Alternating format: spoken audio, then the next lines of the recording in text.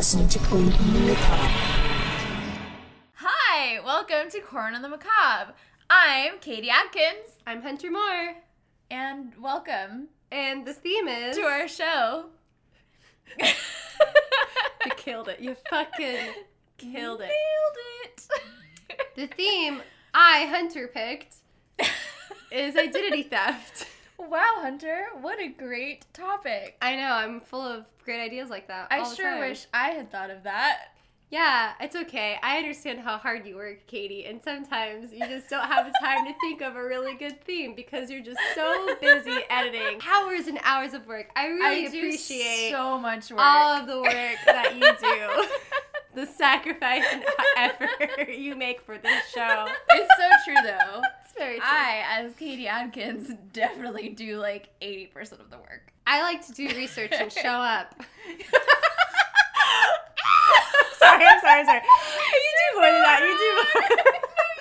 You come up with fun episode ideas. Like I think the quiz thing was a really good idea. Yes. And you did a lot of work for that. I'm super pumped about that. We're gonna do an episode where we take like stupid BuzzFeed like true crime quizzes, or like make your dream home and we'll tell you what serial killer you've caught or something. Or if serial killer you are. Yeah, or like it's just silly stuff like that. And like I know that I think I know true crime stuff, but then when I go to, like I've taken a couple of the quizzes just to like see how I did, and I did horribly. Really? I did horribly. And I think it's because it's like certain aspects of different serial killers will stick in my brain, but there's so many different like weird things that they all did. There's too many of them. They all kind of blend together for me. Yeah, and like some of them are like kind of have similar like calling cards and stuff. So you know I did not do as well as I thought I did. So it'll be. But I'm more excited to, like, about the goofy ones that's like, make a house, or, like, pick your dream vacation, and we'll tell you, you know, what famous serial killer you would date or something. Well, which one would you date based off your dream home? Did you get an answer? Or do you have to do the episode to learn that? I don't know. It's okay. We'll do the episode and we'll know. all figure out. We'll all learn. We'll find out. Who, Tune in to find out. First, I guess since our topic's identity theft, we gotta start off with, have you had any experience with identity theft? Have I? No, I have not had. Well, no, definitely not. Although, I expect that I probably will not because you're untouchable. Because your fiance Kyle. I forgot we're doing each other's parts. Okay, you can talk about. We can be Katie and Hunter again. It's okay. Okay. We don't have to do the whole episode like this. I thought it was just fun for the intro.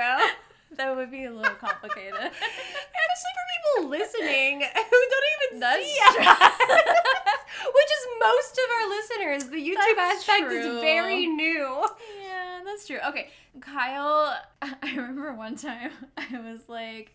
Yeah, I just, like, cycle through the same, like, 4 passwords and just kind of, like, and change it up a little bit. Mind. Lost his ever-loving mind. He was like, don't you know how serious identity theft is? And blah, blah, blah. And I was like, I mean, like, I don't have anything for people to steal. And he was like, mind blown, just, like, went off on this whole, like, he was literally mad at me. And I was like, oh, my God, okay. I remember that. So now I use, 1Password, like a password manager. I was like, you use 1Password? No, it's a password manager called 1Password, and it like generates like okay, yeah, I know. It's like LastPass, that sort of thing. Yeah. I just have like a little like. Well, I'm not gonna tell you because I don't want you guys to get into my stuff. But I have a place where I write them down.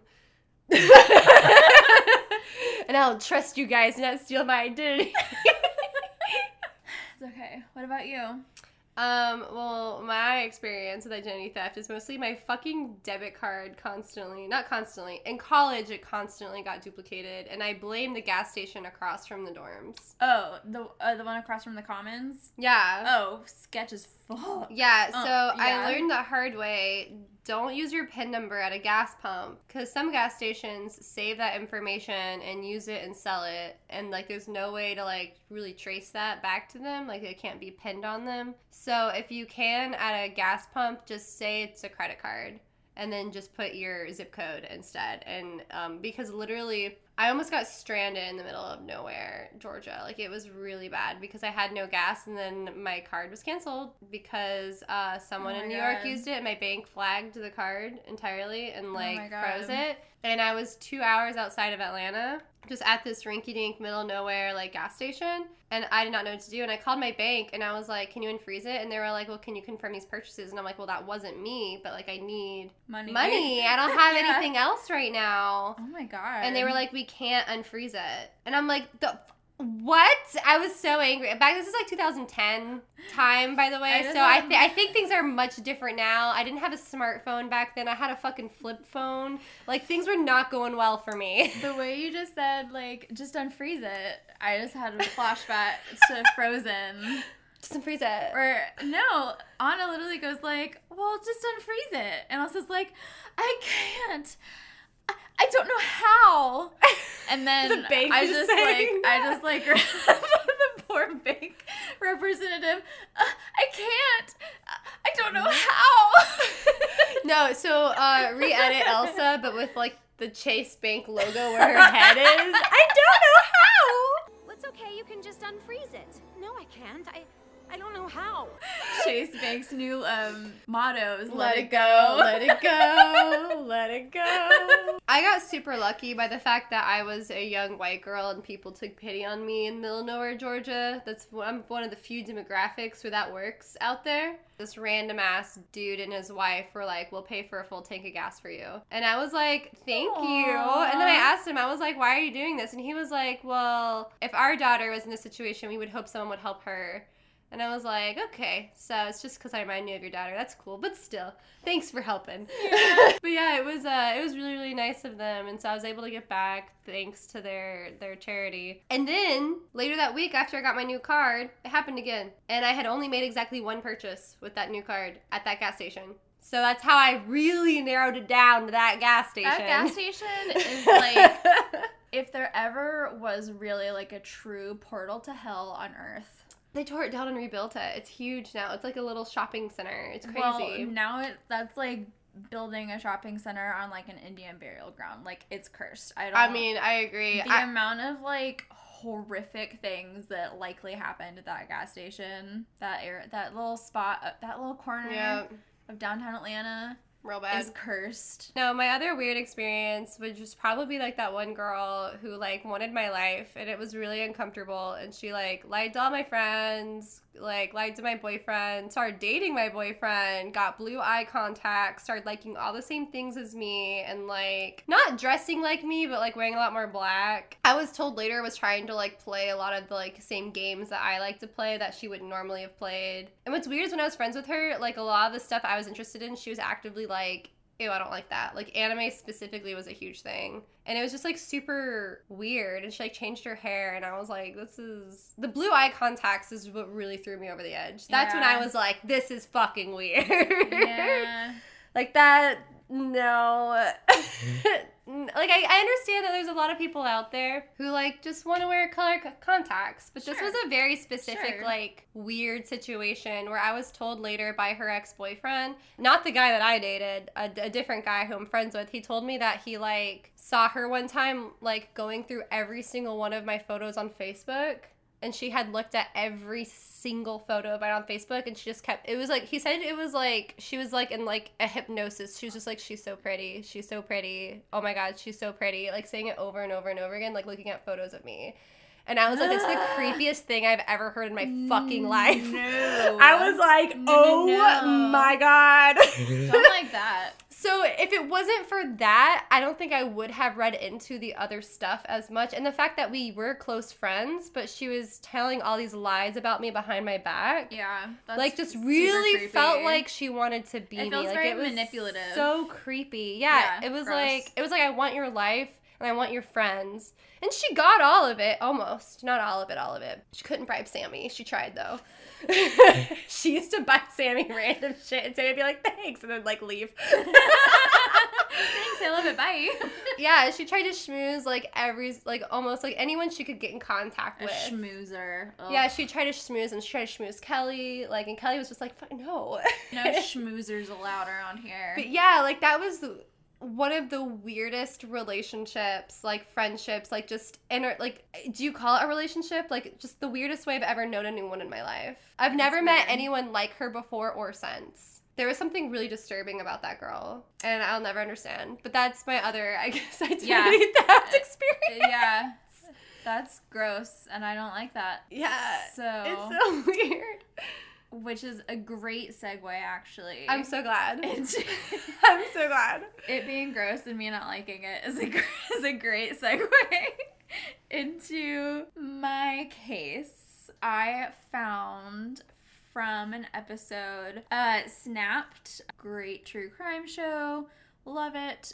Season 30, episode 13, if you're wondering. I'm gonna leave, I guess the topic has kind of spoiled the surprise. Oh. So to speak. Okay. There's clearly identity theft in my story. Oh, yes, there's identity theft in all of the stories. Heads up.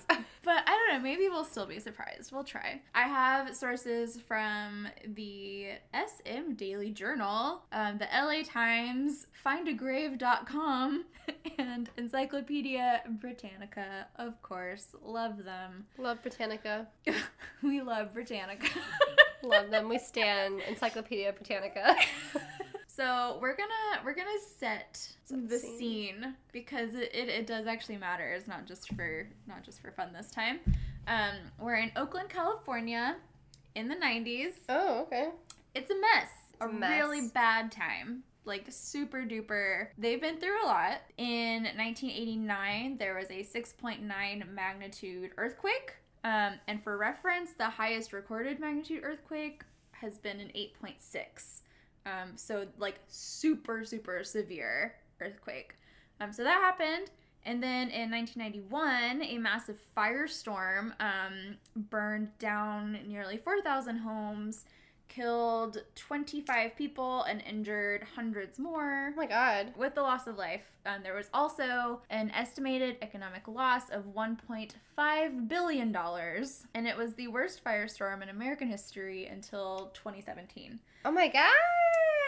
So we have those two natural disasters, right? Bad time. On top of that, there were extremely high crime and drug rates. Crack cocaine was really widespread at the time.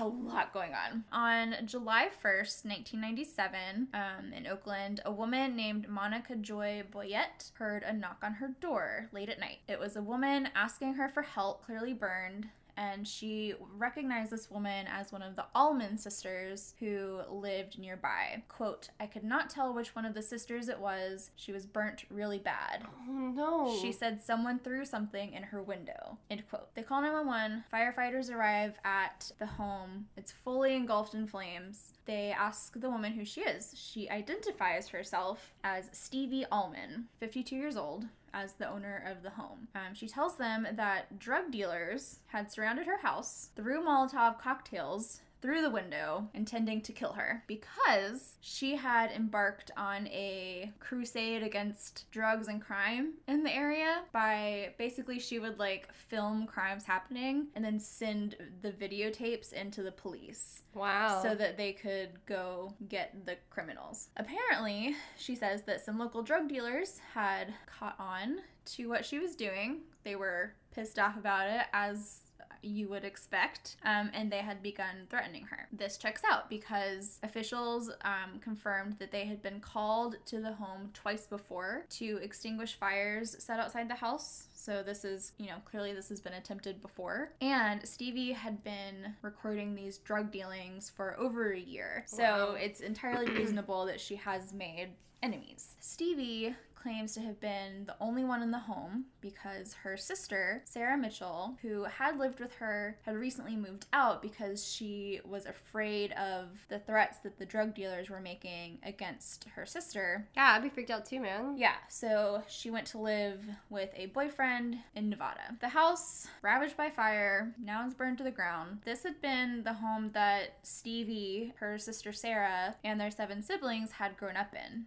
their childhood home. And Stevie, mind you, is 52 years old, so this has been their home for a very long time. Yeah. Their father left the family when they were young, leaving them with just their mother, and Stevie, being one of the older siblings, really kind of stepped up and helped take care of the younger kids, including Sarah. Sarah was 5 years younger than Stevie. 47. Are we doing math? Yes. That's math I can do. Math. 5 plus 5. Did it. 52 minus 5 is 47. Okay, so Stevie, all her life, was known as a very kind, hardworking, honest woman. After she and her siblings had grown up, all of her siblings had left home, but Stevie stayed home with her mother to take care of her as she was aging. So while she was doing that, she also worked for a local family business as a secretary, and she worked there for years. So clearly like a very stable person who doesn't Do drugs. do drugs and clearly isn't like looking for an adventure, you know? They're just trying to do looking the for right thing. excitement. They're a good Samaritan. Yeah. I'm just trying to do my duty, sir. A quote from Terry Wiley, who is a prosecutor, quote, "Stevie was a very sweet person, one of the rocks of the family," end quote. A crime journalist. Right. Good to know. Look. A crime journalist, Sorry, I'm sorry. Pat Lalama. Lalama. Lalama. Let's see that name. Lalama. Let me gander at the Lalama. Who knows? I like guess- Lalama. I like that too. It's Lalama. Okay, so she says, quote, "There was a special bond between Stevie and her sister, who's 5 years younger. It wasn't uncommon for people to mistake them for twins. However, their physical appearance seemed to be the extent of their similarity. By her 30s, Sarah was struggling. She had already been divorced with 3 young children. Quote, "Sarah would meet a man, move in with him, then it would fall apart and she'd end up back living with Stevie and her mother." Sarah, no. So she's going back and forth, you know, when she's down on her luck, she lives with Stevie, and then she finds some new guy or some new adventure. It doesn't work out. She goes back to living with Stevie. When Sarah was staying with Stevie, she would cook and clean and kind of take care of the house while Stevie worked. Her kids would come with her and live with them. Eventually, Sarah's kids grew up and moved out, did their own thing. So it's just Stevie, Sarah, and their mother until 1994 when the mom passes away and she leaves the house to her children, split it evenly. But since really all of the other siblings had moved out, hadn't lived there in years, Stevie buys out basically their shares of the house. So she owns the house outright, including Sarah's share. Even though Stevie owns the house, she continues to let Sarah stay with her. So now we go back to 1997, the night of the fire. After hearing the story about the drug dealers, authorities asked for Stevie's contact information to verify it. They were busy putting out a fire. They didn't have time to like check for IDs or whatever. They were just like, okay, sure, you are who you are. And the neighbor was there to be like, yes, this is Stevie, who at this point had been taken to the hospital, claimed that her address book had been in the house and so clearly had burned up in the fire. So she didn't have It's weird and like specific. her contact information, I guess. She didn't know her contact information off the top of her head. Yeah. Okay. They're- My address book. I'm There's- old. I'm 52. How am I supposed to remember things There's like a numbers? couple early red flags here, but you have to remember that like It's panic mode. This is a burn victim. panic mode, yeah, like you're gonna be like, oh, they're just disoriented. The arson is the crime that they're concerned about right now. She's like, sorry, I don't have my contact information on me, and she didn't have her like ID or anything because she had just been carted off to the hospital. So sure, whatever. So Stevie has burns to 15% of her body, covering her face, arms, and legs. While she's being treated at the hospital, they release a statement on her behalf to the media in which she openly defies her alleged attackers and says basically a big ol' fuck you. Woo! And talks about her, you know, like urges the rest of the city to continue her anti-crime activism. Quote, this is from the statement that was released. I have no doubt they intended to murder me and burn the house down on top of me. Their warped minds thought the act would clear the way to do their dirty dealing and at the same time scare everyone else along 50th Avenue and beyond into a submissive, terrified state. She implores her neighbors to, quote, please stay involved, join the neighborhood watch. So she's very much like, I'm just doing the good work and trying to do what's right, and drugs. these people can't scare me, I'm tough, rah, rah, rah, whatever. For residents of Oakland, who by this point had lived in the last 10 years, recently 2 natural disasters, the drug epidemic, violent crimes, they're like, hey, like this lady's fucking killing it. Like, yes, this is finally like someone doing something about this. They really commiserated with her and really saw her as sort of a face for crime fighting. And so within days, dozens of Oakland residents had cleaned the street in front of her destroyed house, and $3,000 had been donated to a fund set up to cover her hospital bills. Wow. In total, there were 92 checks that added up to $4,700. That's nice. So Carolyn Kemp, who was the public information officer at the time, said, quote, she started getting donations and people asked if they could donate money, so we processed any monetary gifts that came through for her. So basically people would send the hospital money and be like, hey, this is to cover her bills. So it wasn't going straight to her. So then Governor Pete Wilson announced a $50,000 reward for the arrest and conviction of Stevie's attackers. Stevie even got a call from the White House saying, what? Keep up the good work. You're so brave and cool and good job. Glad you're not dead. Thanks for not dying. Yeah. So was that Bill Clinton? Did Bill fucking Clinton, or was it George Bush? It might have been the first Bush. Bush Well, Senior? no, 97. So the election is in 2000 because it's every 4 years. So it would have been whoever served from 96 to 2000. Isn't that Bill Clinton? I guess. I don't know. Before he resigned? Probably. I was 5. So look, so was I. We are the same age. Hey, look Bill at you. fucking Clinton. Bill fucking Clinton. Yeah, he was there till like 93 to 2001. 21. I guess 2001 was 2001 wasn't the election because George W. Bush was already president. I just remember everyone being mad at him because I was 9 years old. And Bill Clinton? No, at George W. Bush after 9/11 happened. Yes. Because I remember him running against Al Gore. Yep. And the only reason why I know that is because my parents were very Republican and politically charged. And me, not understanding what was happening, thought Al Gore was a terrorist.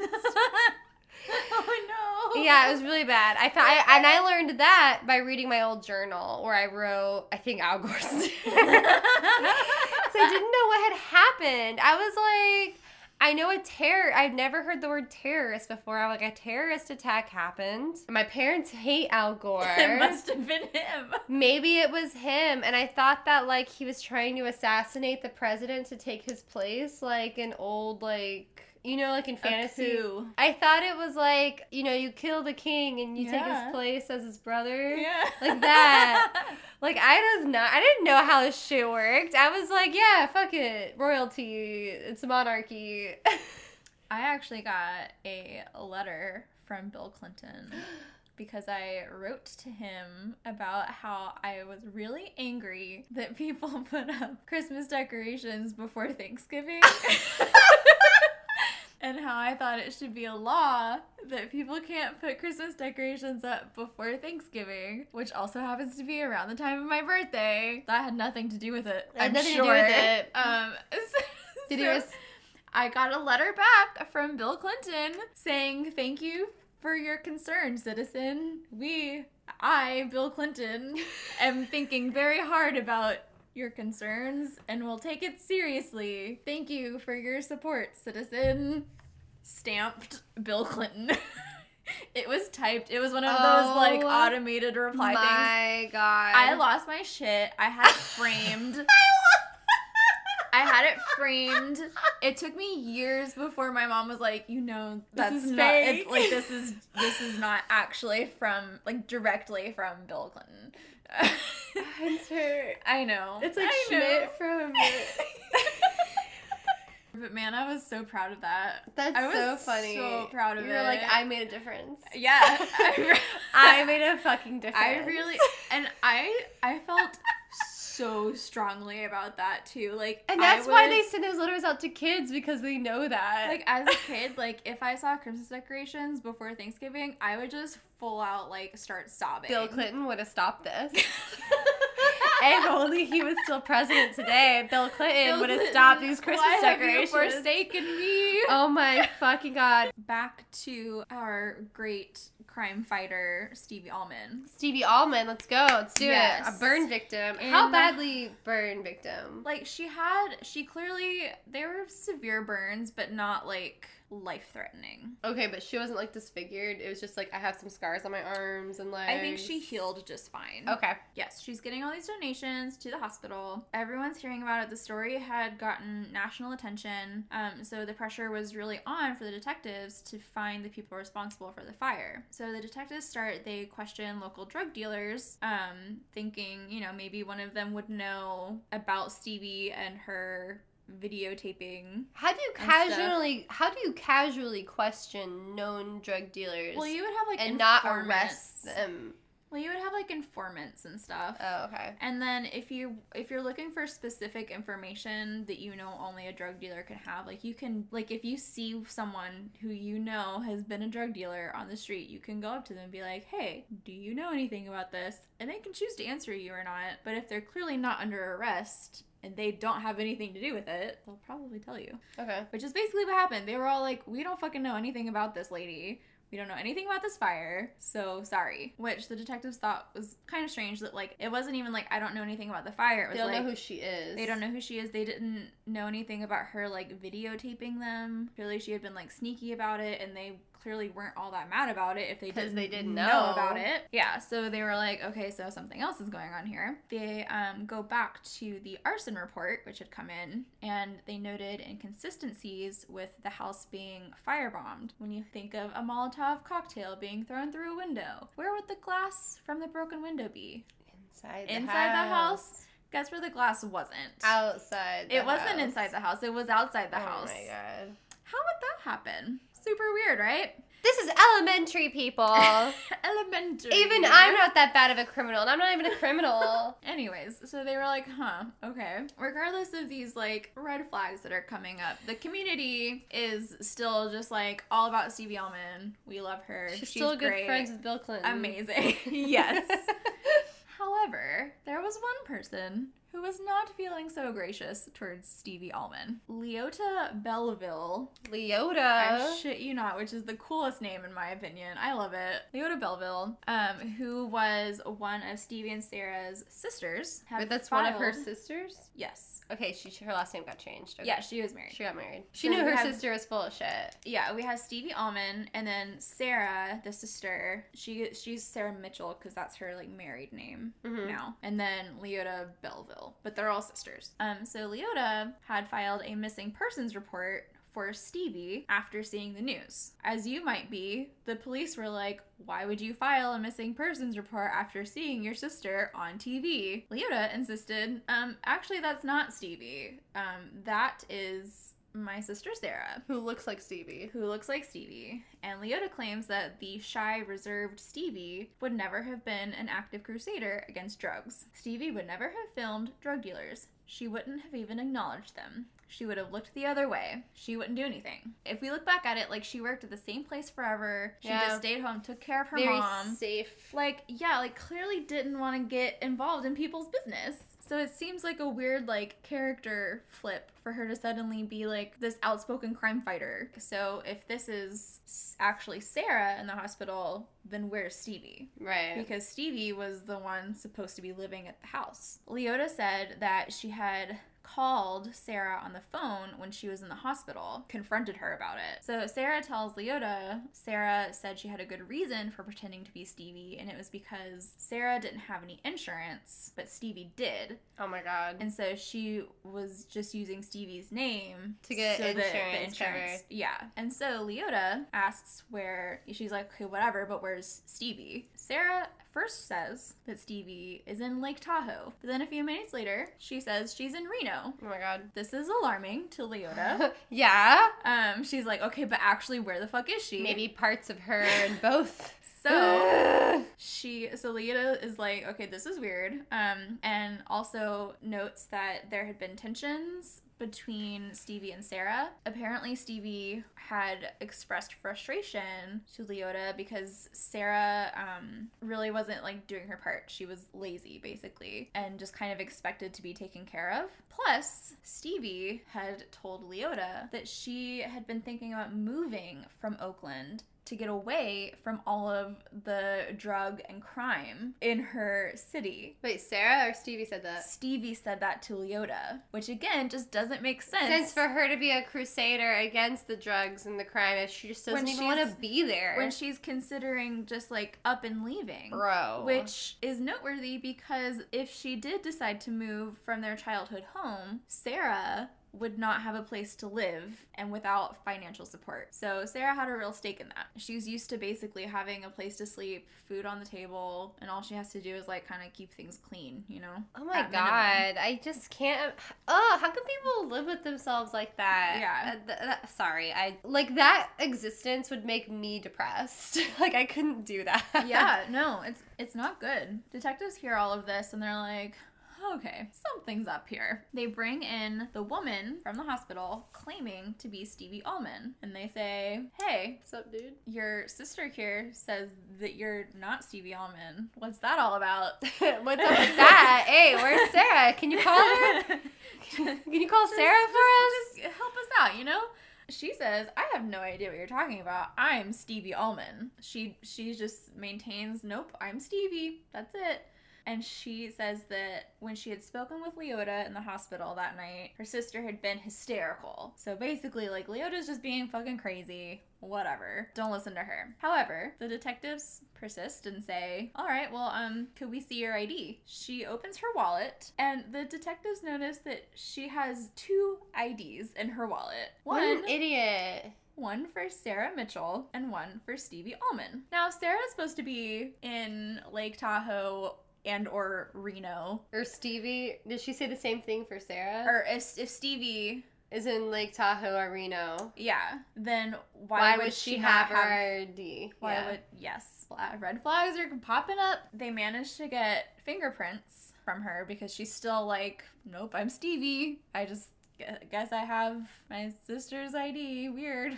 How'd that get there? I don't know. That's so. Yeah. Why would she put her ID crazy in my wallet? Oh my god, Sarah, you're so silly. Yeah. So they take her fingerprints, which ended up matching a set taken in 1971 when she, aka Sarah Mitchell, was arrested for, this is not my word, prostitution. Oh, sex working. Sex working, yes. So basically, at this point, Sarah is like, all right, fuck, I'm caught. Yeah, you can't fingerprint. Like you can only like stick with your guns for so long.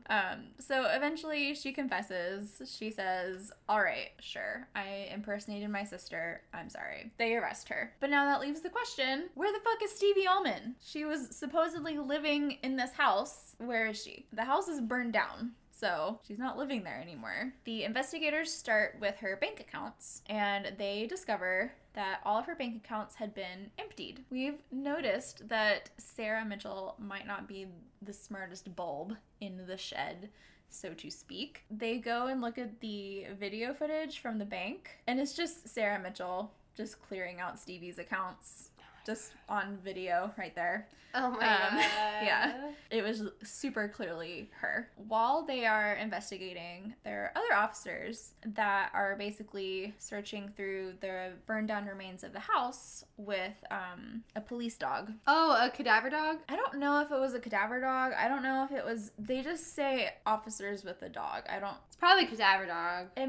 But it also, I feel like it also could have been like a Just drug like a dog. sniffing. Oh, like a dog. Like, here's her shirt. Go find her. Yeah. Okay. Yeah, like I don't know if it was specifically a cadaver dog. Okay. I mean, it could have been. But they find a charred freezer near the spot where they believe the blaze had been started. Inside the freezer, they find the dismembered body of Stevie Allman. Dismembered. I knew it somehow. I mean, I made that terrible joke about Reno and Lake Tahoe, but fuck, that's so much effort to dismember someone and drain their blood. Like, was their blood? Were they fully drained? So, Do we have those details? other evidence in the home, including blood samples, indicated Stevie Allman had been killed in her bedroom and her body had been dismembered in the bathroom. July 23rd, 1997. So this is all, thankfully, less than a month. So things happened. They figured it out pretty quickly. Yeah, Sarah's not a criminal mastermind. No, she's super duper However, not. she did manage to get a phone call from the president of the United States. So. Yeah. And I mean, she had, all of these people had been like giving her money and supporting her and being like, oh, Stevie's so great. And so really, Sarah had really been benefiting from all of this.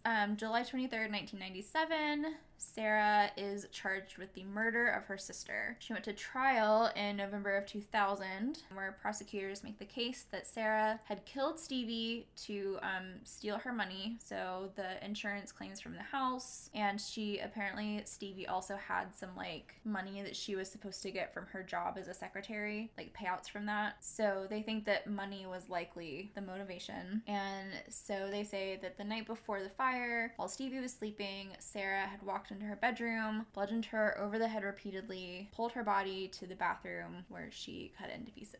Jesus So, Christ. just brutal. Like, brutal and... Like, she was angry. angry This was personal. and just, like, desperate, too, God, just get a job. Just get a fucking... Like, honestly, getting a job is way less work Yeah. than this. Are you Yeah. serious right now? Yeah. Like, this is an astronomical amount of work to be a freeloader. She had taken a second to think it through.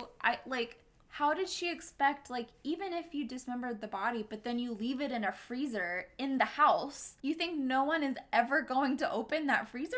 Why are you preserving it? Why didn't you try to burn it in the fire? Right? So, like... I mean, I don't believe she was smart enough to know that a fire would not have burned all of it. Like, a lot of people don't know that unless you're like us and you listen to this constantly and you're like, yeah, a house fire wouldn't burn a whole body. No, There'd still be teeth wouldn't, and bones. But, like, she clearly just did not take even a single second to, like, really think things through at all. Like, she made stupid mistake. Why after would mistake. you preserve the body? That is so weird to me. Like, what was she gonna do? Eat it later?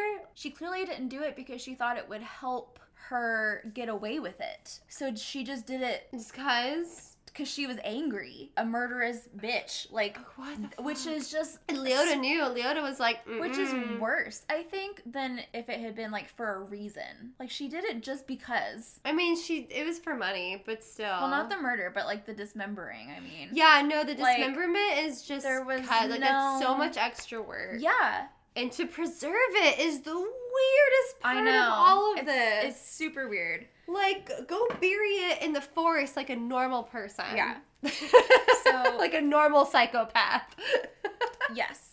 So we just talked about how horrible of a person, right? The judge, the jury, everyone agrees. Yeah. She is found guilty. That's just a weird level of fucked up. She is found guilty of first-degree murder. When it comes time for sentencing, her family actually asked that she be spared the death penalty. And on their behalf, the prosecutor explains, quote, they had been hurt enough to take the life of the second sister would be another stab in the heart. Would it though? Think about people related to serial killers where it's like, yes, they're a serial killer, but your entire life they've also been your brother or your sister or you had some form of your kid, you know, your son, like, your daughter, whatever. Like, up until this point, you had this idea of them as a person. That can't just... I mean, for some people, I'm sure, you know, they can kind of flip that switch. They can... compartmentalize. Compartmentalize, right. I guess her family couldn't. The judge basically was like, I still think you're awful, and I still think you deserve the death penalty. Fucking psycho. But I will take your family's opinion into account. Sarah is sentenced to life in prison. Obviously, I think it's like 95% certain that she started the fire. There's like, no way she didn't. Right. However, if you think about it, if she had put the body in the freezer, why would she start the fire? Maybe she thought it would burn the freezer too. Maybe. Because she's stupid. Maybe. Or maybe, like, Sarah was, like, she had all sorts of people in her life. Like, maybe someone really did attack the house, and it just was coincidentally the same night she murders her fucking sister. That's a crazy coincidence. It is really weird. It's not impossible, but, like... It's not impossible, but, like, there are certain scenarios I can think of where it's, like, maybe she didn't set the fire, or, like, maybe she had an accomplice. Like, maybe she was working with someone and they set the fire. I don't know. It's just interesting. And then the last question where, like, we just don't know at all, which I think is super interesting. We don't know who was sending those videotapes of the crimes.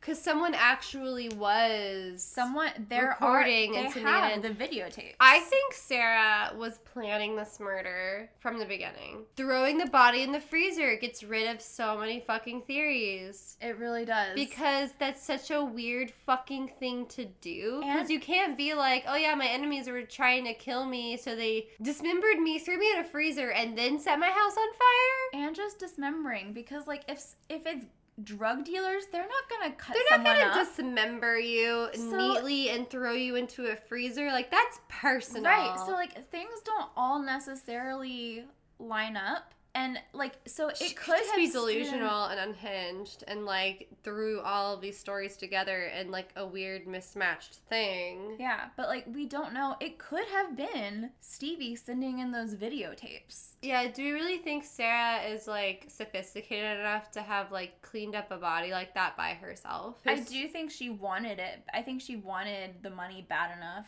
that she could have, like, very cleanly and calmly, like, gone through that entire process, cleaned up every single thing. Well, she didn't clean up everything. Oh, right. Because there was the blood evidence. But that also points to her having an accomplice. Because it is really a lot of work. Cutting through bones and stuff is hard. But I just think it's interesting that, like, there are still unanswered questions and we just won't know. And people have different opinions. Like, there's a neighbor who said that that he spoke with Stevie and, like, he was sure that it was Stevie he had talked to about the videotapes. No, he's he's positive. Says, he talked to Stevie. He's like, I talked to Stevie about the videotapes. So he's saying that it was Stevie sending in the videotapes. However, if you listen to this quote from Homicide Lieutenant Ralph Lacer, there were some tapes that I personally have seen. There's a possibility that we got those tapes from the dead lady. That's my opinion. We could have been hoodwinked, but I don't think so. Which is just the most, like, detective phrasing in the world to me. All of the authorities basically think that it was Sarah. Sarah could have talked to people as Stevie before Stevie died. She could have impersonated her a few times or, like, answered the door and been like, yeah, I'm Stevie or whatever, depending on how they dress. I don't know how similar they look. I'll have to look at a photo. If they were my neighbors, I don't know if I would be able to tell them apart, like, from a distance. If I had a conversation with one and then had a conversation with another, maybe I could tell them apart a little bit more. But you have to remember, when Sarah went to her neighbor's door, she had burns on her face. Like, well, she could have been crazy enough to set herself on fire. We have made it very clear that Sarah is not super smart. I think it's highly likely that she just, like, did a bad job setting the fire herself. Maybe. And, like, got caught in it, basically. Ooh, what if, and this is just a weird other hypothetical, she tried to do a controlled fire to see, like, maybe since she dismembered the body, she was trying to burn a part of the body to, like, see how it would burn or something, and it got out of hand. Like, she tried to do a controlled fire fire. It got Possible. out of hand. Yeah. And she got burned trying to control it. Like, that's also a possibility. Like, maybe she wanted to see if, like, burning the body was a viable thing. I could see that too. That's what I think this case is so interesting, because it's technically, the murder is solved, yes, but there's still a lot that, like, we just don't know, and Sarah's not talking, so. No, I guess their house didn't have a fireplace. If the controlled fire thing, I think that theory would go out the window if they have a fireplace. She basically, like, to the police's face was like, no, I'm Stevie, and just thought that, like, oh yeah, that we'll would be take your fine. word for it. Like, it's fucking, like, 1805 or something. like, she really, like, if you're gonna do that, then you're really just thinking that there is a chance that the police are just gonna. So, at work. Sorry, I don't know why I did that. It was weird. the Alexis, the. Oh yeah, that is something I do. Fuck me. Anyways, it's been a long time since I've been compared to Alexis. You've seen that GIF? Yeah, I forgot where she's like. Anywho, we're talking about Alexis from Schitt's Creek. If you haven't seen Schitt's Creek, that is a character that when that a little bit Alexis. a little bit Alexis. There was a time in my life in recent history, mostly 2020, 2021, where I would randomly, by people I would just meet, get compared to her, and I was like, you know what? Or people who'd known me for a long time, and I was like, Well, you do this thing too a lot. I did that before she did it. Okay, I know. okay. I've always done this, and I've always been like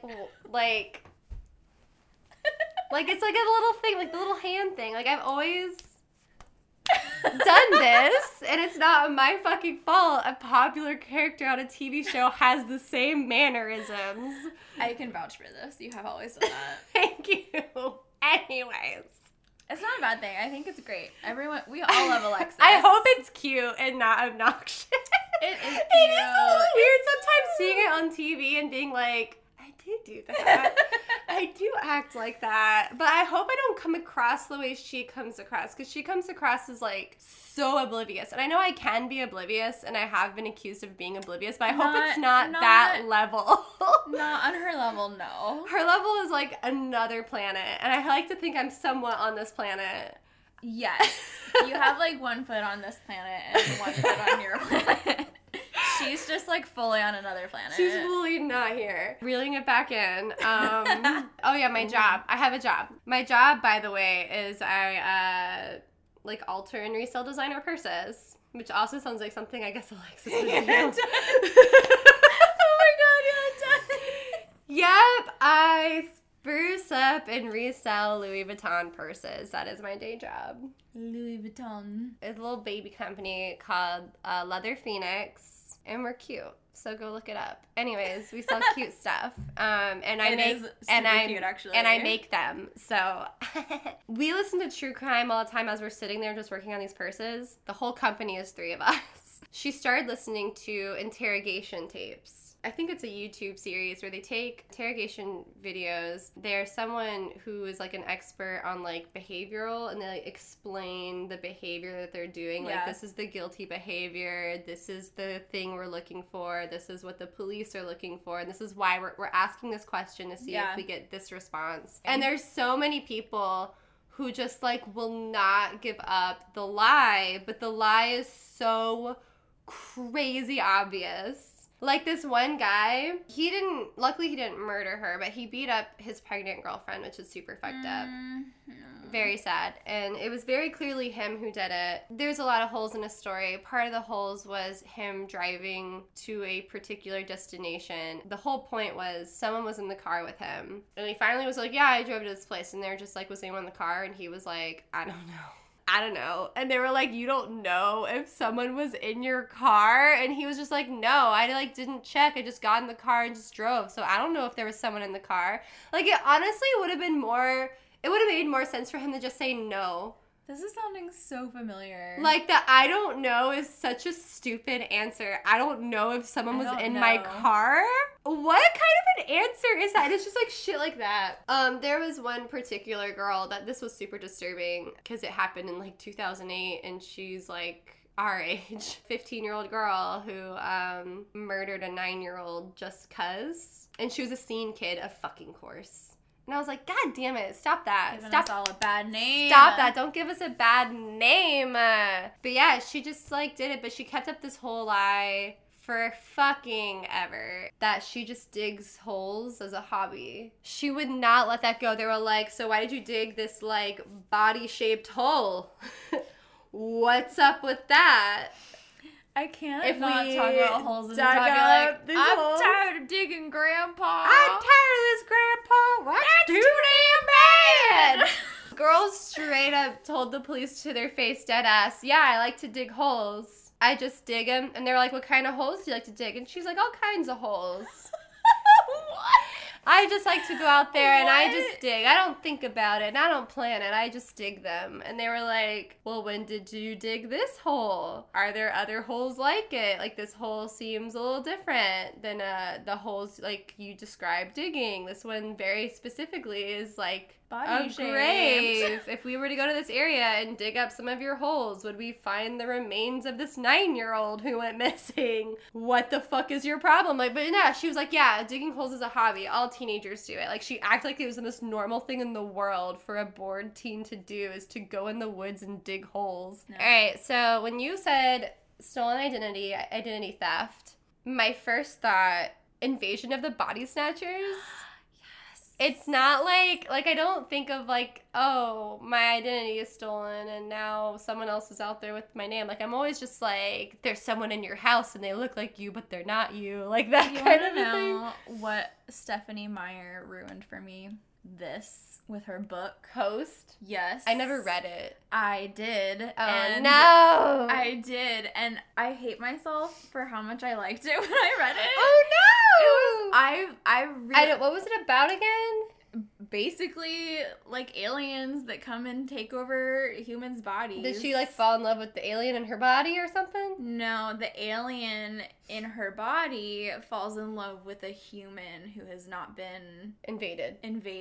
assimilated. That's so creepy. I hate that. It is very creepy. There's some very like low-key kind of like rapey things about it. Well, Stephanie Meyer has always had low-key kind of rapey things in her books. I mean, look at Twilight. But I hate it because now anytime like Invasion of the Body Snatchers kind of stuff comes up, that's what I think of, and I hate it. Oh. So Can you unruin it for me, please? Yeah, okay. Thanks. So absolutely. So that's the kind of stuff I think of. Like, I go straight to like paranormal in my head. And so there's this very specific creepypasta I read before I started this podcast. And this creepypasta, I was on like a little creepypasta train, and it helped inspire me to The actually creepypasta train. I was on a creepypasta train until I like couldn't sleep and was like, okay, I gotta stop this. Yeah. It's affecting me now. But it helped inspire me to start this podcast because I wanted to talk about shit that I read about. I'm not going to read the creepypasta because we would be here for like an hour. This person who lives in this apartment complex, they work from home and they realize that they've been working for too long and they haven't really gone anywhere or seen anyone. Mm-hmm. And they get like kind of paranoid about like the outside world all of a sudden. What if the outside world's like different now and like all this weird stuff because they're just like because they were like talking to their friends via like email or like messenger, that sort of thing, and they felt like some of their friends' responses were weird all of a sudden, and they were like, that's weird. And one of their friends said they're gonna come by and like check on them. Had this gut feeling like, that's not my friend, like I don't know who this person messaging me is, but I don't think it's them. And like it was this whole crazy thing, and their friend comes and checks on them and knocks on the door, and they hear a knock on the door and they just freeze and they don't say anything or do anything, and they're just like, if they just stay quiet they'll go away. And they like have like a little surveillance camera, or they like look through the eye peephole, something along those lines. It's just their friend there, and they're like, I don't think that's them, that's someone pretending to be them who looks just like them. Like, I don't think it's them. It's like this whole crazy like paranoid delusion. All this is a trick to get them to leave their apartment, and as long as they just stay in their apartment they're safe. And that like all these people are trying to lure them out, and like it's this trick, the whole thing's a trick, and they're completely convinced it's a trick. When they start trying to express this to anyone like via messenger or email, they're like, that's insane, that doesn't make any sense, like we're just checking in on you, like you're okay. Ooh, and then they just get more like, and they get more and more paranoid. like you're in on it. Yeah, and they just think everyone's like in on it, and they just like go further and further down this delusion until like they start trying to find holes in people's stories of like memories and like where they've been and stuff like that. I'd be Oh like, my you're not this person, God. 'cause that's not what happened, like this happened. But the thing about it is there's this one friend in particular where, like, they did have a hole in their story and it didn't actually match up with what happened. But am I overthinking it? Like, maybe I'm the one who's wrong and they're right. This sounds so stressful. It was really stressful to read, and it goes down this whole rabbit hole of them, like, losing their mind, this paranoid delusion, and they refused to let go of, like, this is all a ruse. To the point to where the ending of this story, they get put into, like, an insane asylum over all of this craziness. And people keep visiting and being, like family members and being like, I just wish you could accept that I am who I say I am. Like, you said that I'm not. And all of a sudden, but then at the and then they're, like, starting to come around and be like, maybe they're right. This isn't a whole ruse or whatever. And, like, right as they're about to try to, like, maybe accept that everybody is who they say they are, they overhear a conversation from the doctor. I wish I had the exact quotes, but they overhear a conversation from one of the doctors about being like, man, this guy just really won't, like, let this go. Like, he's really onto this. Like, basically confirming everything, that he was right. It is a ruse, that there's something, like, controlling the environment. Oh my God. And all these people aren't who they say they are. Ah. But they're trapped there in this, like, you know, padded room. It was so creepy. It was with, so like, creepy. The knowledge that you're right, but you can't do anything about it. Yeah, that's so crazy. So that was, like, the shortest version of that creepypasta. I wish I had the name and the author, but I read it so long ago. I don't remember. But when I thought of, like, identity theft, I thought of that. Basically, everyone's identity has been you don't, like, nobody is compromised. who they say they are. I don't really have, like, a story to go with this. This is just the research I did that was kind of fun. Yeah. I decided to look up. I know there is a condition, though, where you believe someone in your life isn't who they say they are. There's two different delusional conditions. So Capgras syndrome is the first. Capgras? Capgras is French. Capgras syndrome. It looks like Capgras. But it's Capgras. It's a rare condition in which someone believes that their loved ones or others they know have been replaced with doubles or imposters. And it's super rare. Like, it's not common at all. Sometimes people who suffer from, like, schizophrenia and other, like, Alzheimer's and dementia will have this happen, but it's, like, not. Usually it's fleeting. Like, it's really rare for someone to be, like, to hold on to that to hold on to it for so long that you're like, no. But there has been some cases with, like, extreme levels of grief and whatnot that have triggered it. Like, there was one case I saw where this woman, she had 3 kids. 2 of them died. And the survivor, she was convinced was not her kid. Like, she was so convinced. And they were like, but it is your kid. And she was just like, no, it's not. My kids are dead. They've passed away. And then there was, like, one guy who, he got into some sort of injury. When he woke up in the hospital, his mom was there. And he was like, who is this? And it wasn't that he forgot her. Like, he recognized, he was like, she looks like my mom, but she's not my mom. There's, like, one case of someone who was interviewed. It wasn't really, like, a long or interesting interview. It was a little episode of NPR where they talked about this. Where this woman was, like, all of a sudden, like, she's sitting on the couch, and then she, like, the man next to her is wearing the clothes of her boyfriend, but she doesn't think it's her boyfriend. And she's, like, confused all of a sudden, and she says, who are you? And he was, like, thinking she's joking, and he's like, who are you? Give me a kiss or whatever. And she was, like, freaked out, but, like, kissed him and said that it felt super foreign and weird and like he was someone she'd never known before. That's terrifying. It was weird. I think it's a little weird that she kissed him if she really thought he was someone she didn't know. I mean, I guess if you're, like, that confused, though, like, it can be sometimes, like, you just kind of go along with things when you're confused. But she said kissing him, like, felt foreign to her. Like, it wasn't familiar. Like, nothing about him felt familiar to her physically. And that's what unsettled her so much. There is something to be said about, like, physical closeness with someone. Also that physical memory. Yeah. Capgras syndrome, and my super not expert or, like, medical opinion, because I don't have the correct degrees to be making these statements, but I'm gonna make them anyways because it's my podcast. I feel like the Capgras syndrome is probably a rare syndrome because the part of your brain that's being affected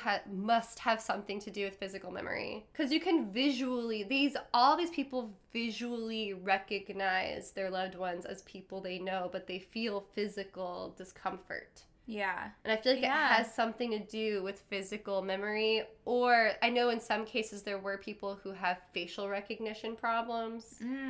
I don't know. That would make sense. But that's so scary though, that it can just happen that fast. I know, but it's so rare. And there's another syndrome though called the Frigoli syndrome, which I can only assume is Italian. I didn't look at the history. It's gotta be. Delusional belief that one or more familiar persons, usually persecutors, following the patient, repeatedly change their appearance. Say someone attacked you, and then you go to the baker, and all of a sudden you're like, that's them in disguise. And then you go to the mailman, and you're like, that's them in disguise too. That's like also it's terrifying. Like it's this idea that like there's this person in They're your life everywhere. who's out to get you, and they're disguising themselves as different people in your life. It's the guy from SpongeBob, the guy selling the bags. Yes. The chocolate bags. Yes. He's a bag for your bags. These like different mustaches. Yes. It's him. Ooh, I don't know which one is scarier. Yeah, it's so freaky. Because, like, on, like, one level, you have, like, a personal relationship that you're questioning. But then on the other hand, it's not, like, your personal relationships are fine, but it's, like, every stranger you meet. Like, could be someone in disguise who's trying to hurt you. Also terrifying. Yeah, it's also scary. Like, these are really scary syndromes to have. Paranoid delusions are not something to fuck with. That's all terrifying stuff I looked into. So then that led me down this additional rabbit hole, which is a very short rabbit hole. So this brought up the idea of doppelgangers. Ooh, yes. Right? Where it's like, that's what Capgras syndrome made me think of. It's like, I'm living with the doppelganger, like someone pretending to be someone else. There has been cases where people do impersonate other people. Yeah. Like, there's a lot of people who come back pretending to be missing persons. Yeah. Like, someone's missing child, someone's missing People sibling. go get, like, plastic surgery to, like, look like a certain person. And that's something I know Kelly and I talked about in our Based on a True Story episode when we talked about the movie with Angelina Jolie, Changeling, which is, you know, a true story where a kid pretended to be this missing kid to live in LA. And, like, that's something that happens. It would be way harder now. It'd be way harder to do it now. Social media, like... Oh, yeah. I learned through my thing, as I didn't know this. So a doppelganger is actually a supernatural phenomenon and not what you call someone who looks just like someone else. Someone who looks just like someone else is actually called a dead ringer, which we've heard that phrase. But a doppelganger, like, very specifically is supposed to be like a ghost that looks like you. What a lot of the folklore and, like, history of what a doppelganger is. Doppelganger is German, and it literally translates to double goer or double walker. And if you see your doppelganger, it's a bad omen. A lot of times it's a sign you're gonna die soon or something tragic's gonna happen soon. Like, if you see someone else's doppelganger, supposedly something bad is gonna happen to that person. So, like, you're seeing what they're going to become after what's about to happen to them. So, sometimes they look really gaunt and dead. Sometimes they look fucked up or something, or like they're wearing different clothes. Yeah. And it's so fucking creepy. And there's a few stories throughout history of, like, a doppelganger sightings. So there's this one woman in particular named Emily Sage. We'll say Sage. I like that. Emily Sage. So this is, like, 1800s time where everyone's goth and weird. Yeah. You know, everyone's kind of, like, on that goth train. Yeah, so, I don't know. Everyone was dying because arsenic. I mean, so, yes. Yeah, kids were sick constantly. How can you not be a little morbid? So, this woman was a teacher. Weird thing about her is she went through 19 schools. Oh my god. In, like, a 10-year span. But But every single time, the school gave her a rave letter of recommendation. Even though she was fired, they would make sure she got a job at another really good school because she was really good at her job, which is weird, right? Yes. So the last school she was said to have been known to work at or be seen or whatever was in Latvia. And it was like a hoity-toity, like, rich kids school, like an all-girls school. So everyone's, like, kind of a bitch. Yeah. and like noble and stuff. She actually, this teacher in particular, was really popular there. Like she was very well liked, which is a huge feat in a school like that where everyone's a bitch. But it was super weird that she'd been through so many schools. And basically what was happening was literally right before everyone's eyes, a doppelganger would show up next to her. Emily couldn't see it, but everybody else could. Emily was the only person who could not see this doppelganger, and she didn't know when it was happening. She did recognize sometimes when she was told it was happening, she would feel really exhausted and drained all of a sudden and just be like super tired. Ooh, that's creepy. So there was that's so creepy. So there was like there's a few weird sightings, like the one where straight up it just happened in front of everyone, where everyone was like, what the fuck? There was a class of 13 girls, and she was writing on the board, and all of a sudden a doppelganger appeared next to her that was just mimicking her movements. It wasn't holding chalk and it wasn't writing anything, but it was just doing the exact same thing as her right next to her. Nope. And the kids were like, Nope. What? But most of the times, like, people didn't piece together. Like, sometimes the doppelganger would be in a completely different area of the school. So they would think that they saw her when they didn't. But the thing about the doppelganger is that it never seemed to interact with anybody. It didn't really seem to, like, talk to anybody. Okay. It didn't really seem to, like, do much, but just do something else. There was another instance where Emily was out in the garden doing something. She had like a substitute teacher or another teacher with her class, and so that teacher had to like walk out for a second and didn't think anything of it, not realizing she's leaving the kids alone because Emily was sitting in the chair right there in the class. Like, that's how corporeal this, like, doppelganger looks. She's like, why do I need to be here if Emily's right here? She was like, she just stepped out. Some of the kids, like, looked out the window and saw Emily in the garden and was like, what? And then, like, looked at Emily in the chair and was like, what? And at this point, there was, like, a ton of kids, not 42, but there was, like, a lot of kids in this class, and they were all like, what is happening? Yeah. But the Emily in the chair wasn't reacting, and one of the kids tried to, like, touch her. No, don't do that. To see like what would happen. It felt like there was like almost like a fabric barrier, like they couldn't touch her. Like there was something keeping them from being able to touch her. That's some X-Files shit. That is so creepy. That is some crazy X-Files shit. I don't like that. And so then I don't like it. But Emily said that from her standpoint was that when she was in the garden, she remembered looking up and seeing an empty chair in her classroom where she would have sat and thinking to herself, oh man, the teacher's not there. Like, I hope the kids don't act out like I wish I was there to be able to keep an eye on them. So she, like, weirdly accidentally astral projected herself? And that's a theory, is that she's unintentionally, because she works so hard, she wants to be able to do more work, that she's unintentionally astral projecting herself order to get more things done. Like the ultimate overachiever. Yeah, like she's like actually, so that's a theory. That's one of the theories. There's other theories that somehow like there's an alternate dimension that like, because there's some like some multiverse shit. Yeah, there's some mythologies that believe your soul is like split up into different like entities and places or whatever, like that sort of thing. And so they feel like somehow like hers is like crossing over into the same like plane of existence. They're doing the exact same thing. Sometimes they're doing slightly different things because Jesus Christ, these cats. Because sometimes, like, the timeline has altered, like, that Emily chose to be in that side of the school instead of here. That sort of thing. This weird, like, astral projection situation. That's interesting. And that's probably the most famous, like, largest case written about of a doppelganger. Schools kept firing her because it just creeped them out too much. They were like, it was, like, such... They're like, we love you, but you're weird. They were like, you're a great teacher, but, like, stop it. And she's like, I don't know how. And they're like, you gotta go. You're freaking people out, man. This sounds like I'm gonna bring it back to Harry Potter as per usual. The Defense Against the Dark Arts position being cursed. It's been a while since you brought up a Harry Potter reference.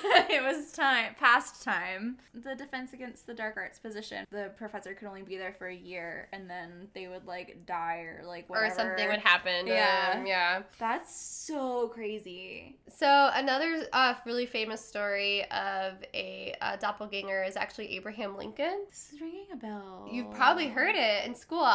It rang a bell, and then I was like, I have heard this. Because his wife was kind of esoteric-y. She was like, Okay. she's not a sidekick, but she was like, I kind of subscribe Yeah. to that. Like, I'm pretty Yeah. sure she didn't go Harry Houdini's wife's route where it was like every Halloween, but I do remember hearing something about her like trying to contact him She was after kinda, he like, died spiritual, and yeah. like Ouija board kind of stuff. Yeah.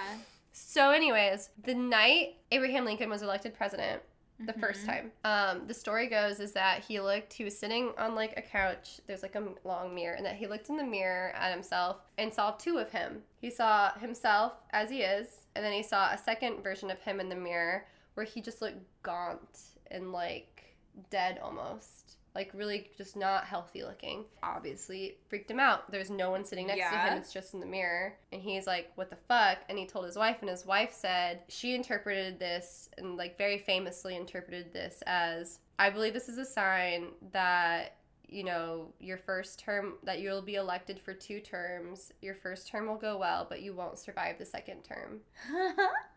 Oh my god. And like that's not the first time I heard of his wife like predicting his death. Yeah, no, the second you said that, I was like, this sounds very familiar. Yeah. There's like other famous people having like claimed or stories of them having seen their doppelganger and then something really bad happening Yeah. to them. There was one story in particular. I didn't write down his name because I didn't know if I was going to go into all of this. Wolfgang something. He's a famous old German author. His little story was he was riding his horse because it was during horse As you times. During horse times. Right? He was riding his horse somewhere, and he saw a man on a horse approach him who looked exactly like him, wearing different clothes, and he thought that was kind of weird. Creepy, okay? Like a few years later, he was walking back the opposite way down that road, and like had that memory of what happened, and was like, oh, this is where I saw that guy, it looks just like me. And then he realized he was wearing the exact same outfit he saw that man wearing 3 years ago. He saw himself wearing. Yeah, 3 and years he ago. feels like he saw future him, like, coming down that road. Like, it was, like, a Ooh. weird time thing. That's so weirdly specific with the outfit. Yeah, like, he too. specifically remembered the outfit. But it's also very, like, non-conspicuous. Like, you're just going down the street on Yeah. your horse. Like, it's not necessarily, like, a big momentous, like, occasion that you would remember. Yeah. It's just, you're just on your horse. Like, I feel like if you were gonna have that experience, it would be some sort of really important moment in your life or something yeah. that would, like, be, like, the impetus for it. But instead, you're just, like, you're just on your horse. Just on my horse, bro. Yeah, so, I mean, I just think all that stuff is really interesting. Like, I never stopped to think that a doppelganger is a reference to, like, an apparition or a ghost or something. No, but- that's not how we use the term, like, colloquially. Yeah, and then it actually made me remember a story a friend of mine told me. So my friend Sarah, she and her sister used to live in like this haunted house. Like they moved a lot, but there's this one house in particular they told me they were like, this was totally a haunted house. Like it was the only place they had ever lived that was haunted, and it was like super creepy. And so Sarah said that one day, so the way that their house layout worked was like, you walk into the room, there's a kitchen, and then on the other side of the kitchen is a hallway that leads to bedrooms. Mm-hmm. That's important. So she walked into the kitchen and saw her sister sitting at the table, like looking down, Mm-hmm. just sitting there. And that she was gonna say something like, what are you doing? But then all of a sudden had this like overwhelming instinct to not say anything to her and just kept walking, and then decided to leave the kitchen, walk down the hall, and then saw her sister sitting in her room. And so if there's the one hallway, how That's impossible. It's impossible for her to have done that without getting up and walking Yeah. past Sarah. So Sarah, like, walked in, like, ran into her sister's room and shut the door and was like, holy shit, you were just in the kitchen, but, like, it wasn't, like, what the fuck? Like, it was super creepy. Well, that's also creepy because I guess other than that instinct, like, how did she know that the second time she saw her sister that wasn't also an apparition? Right, well, I guess she just felt comfortable. like, I instinctively. think it was because that sister reacted to her. And, like, looked at her, where the first one just sat there with their Just head didn't- down yeah. and didn't react or move at Oh, all. that would be so creepy. So fucking creepy. That would be... Ooh, I don't like... All this doppelganger talk made me think of the movie that we love so much, Us. I just watch that movie. I just want to Yeah. use this as a leeway to recommend it to you guys. So quality. It was such a good movie. Us is so good. Us by Jordan Peele. Yes. Good ass movie. Involves doppelgangers. so No, bad. that's like the perfect kind of like. I'm glad that you went this direction with it. Yeah, I did have an original like true crime story, which was about like this girl who was obsessed with this other girl, so she killed her and tried to assume her identity. But we've all heard that. I just think this is a different take on it. That's because I don't know that I would have gone down this rabbit The hole, identity- so to speak. Yeah, I was like, I So could go the it's- true crime route with identity theft, which my story, I ended up not going with it because she wasn't, okay, it was the story of Rachel Barber, that story is a fantastic example of how the police need to do their fucking job and like listen to people. Literally, this police department said that they don't actually start looking for people until after 5 days that they're missing. 5 days. Because they were like, yeah, she's 15, she's probably a runaway, and she'll turn back up. I won't even start looking until after 48 hours. But the number of people who are still to this day missing or were killed because the police just like took their fucking sweet ass time. Yeah, no, it was ridiculous. And they actually like made the mom like feel really like they tried to make her feel really stupid and really bad for like being so intense on trying to find her daughter. The woman, after days and days and days of like just being exhausted trying to talk to the police, she just got so mad one day and like threw her purse at the cop car. And they were like, you know, you can't do that because we'll have to arrest you.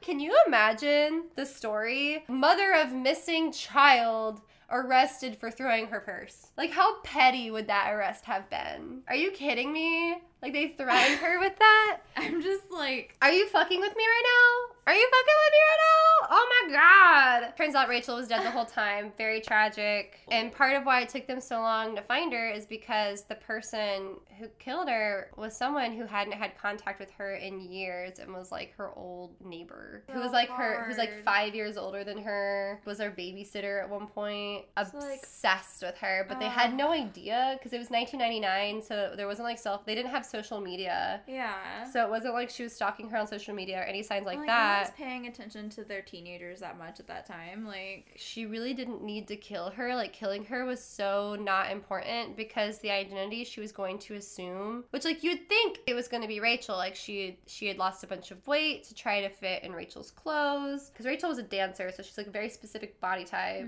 And Caroline was like pudgy and like not that body type. She wasn't fat, she was just like bigger. And like she tried to like straighten her hair and like dye it and like all this shit or whatever, and like tried to get a loan to get plastic surgery to have her face, but wasn't going to use the name Rachel Barber. So that's why I feel like I can't fully say it was identity theft. She changed her name to like Jim, like Jem, Gem. So she was basically going to like base a new identity off of on her. Rachel. She like came up with this whole like she had journals. She journaled everything. There was so much evidence. Oh my god.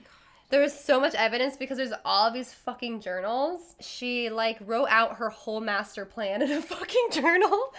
And part of it was her new backstory, which was Rachel's life. She was going to move to a new town, start over, and, like, the way she was going to talk about growing up in her history was literally Rachel's life. And it was so creepy. But she was going to change her last name. And then here's another weird part. She was going to change her last name to Barber because that would be too obvious. She was going to change her last name to Rachel's mom's maiden name, which is like creepier on a weird level. That's even worse. That's like even creepier that like she went that far into Rachel's life. That she knew the mother's maiden name, like Rachel's mom's maiden name, and she was gonna name that her, like it was like Schaefer or something like that. Like she was gonna name her last name that. I could not tell you anyone outside of my family. I couldn't tell you anyone's maiden name outside of like family members. Well, my family members. You want to know how she got caught? Epilepsy wins for the day because Caroline was epileptic and passed out in her apartment. With all the evidence. Those seizures will get you. No, she had a seizure from the anxiety of the police showing up. What? So the I don't police know. were coming to like talk to her, and she's like, "Oh fuck, oh fuck." They were like a seizure. I had a she was like dead ass passed out because they had to get the fire department to break into her apartment, and she was just passed out on the floor. She had an epileptic seizure because she did have epilepsy. But at this point, the body had been moved to her dad's farm. It had been buried, and she didn't have a car, so she didn't drive herself. She hired movers to move furniture that had Rachel's body in it, and then she tried to pin the murders on them. And they were like, lady, we were just hired by you. We didn't know we were moving a body. Don't blame your crimes on movers. So the way she describes everything, because she now finally like admits that she did it, because for a while she was like trying to say she wasn't guilty, and it was these two men pressured her into like moving the body and like whatever, and it's just like, that doesn't... But why? None of this makes sense. Like, what is Rachel doing on your side of town? Why was she at your apartment? Like, there's a lot of fucking questions to be had here. Like, also, you have your master plan written in all these journals. I mean, it is sad that she had such low self-esteem, but, like, you can have low self-esteem and not murder. And not kill people. Not murder people, but this girl, she drew, like, pictures of herself where she thought she was, like, super pimply and, like, fat and ugly and awful. And what's weird is, like, if you actually look at photos of her, she, like, doesn't look how she describes herself. Like, her skin is clear. And, like, her hair is, like, wavy, but it's not, like, thick and frizzy. And she's not obese. She's curvy. Yeah, she's just not a dancer's body. Yeah. You know what I mean? And I was like, I remember looking at pictures of her and being like, she's not actually ugly, like, at all. Like, I was so confused. But I was like, I guess she just, that body dysmorphia, man, it'll fucking get you. I don't know. Anyways, I just think the whole thing's bullshit. I don't think she is remorseful in the least bit. No. Ended up going way more into detail about that than I should have. I honestly left out a fuck ton of details, so you're welcome. It sounds very complicated. You're welcome. Identity theft. Identity theft. With me, Hunter Moore. And me, Katie Adkins. All right, thanks for hanging out with us, and keep it creepy.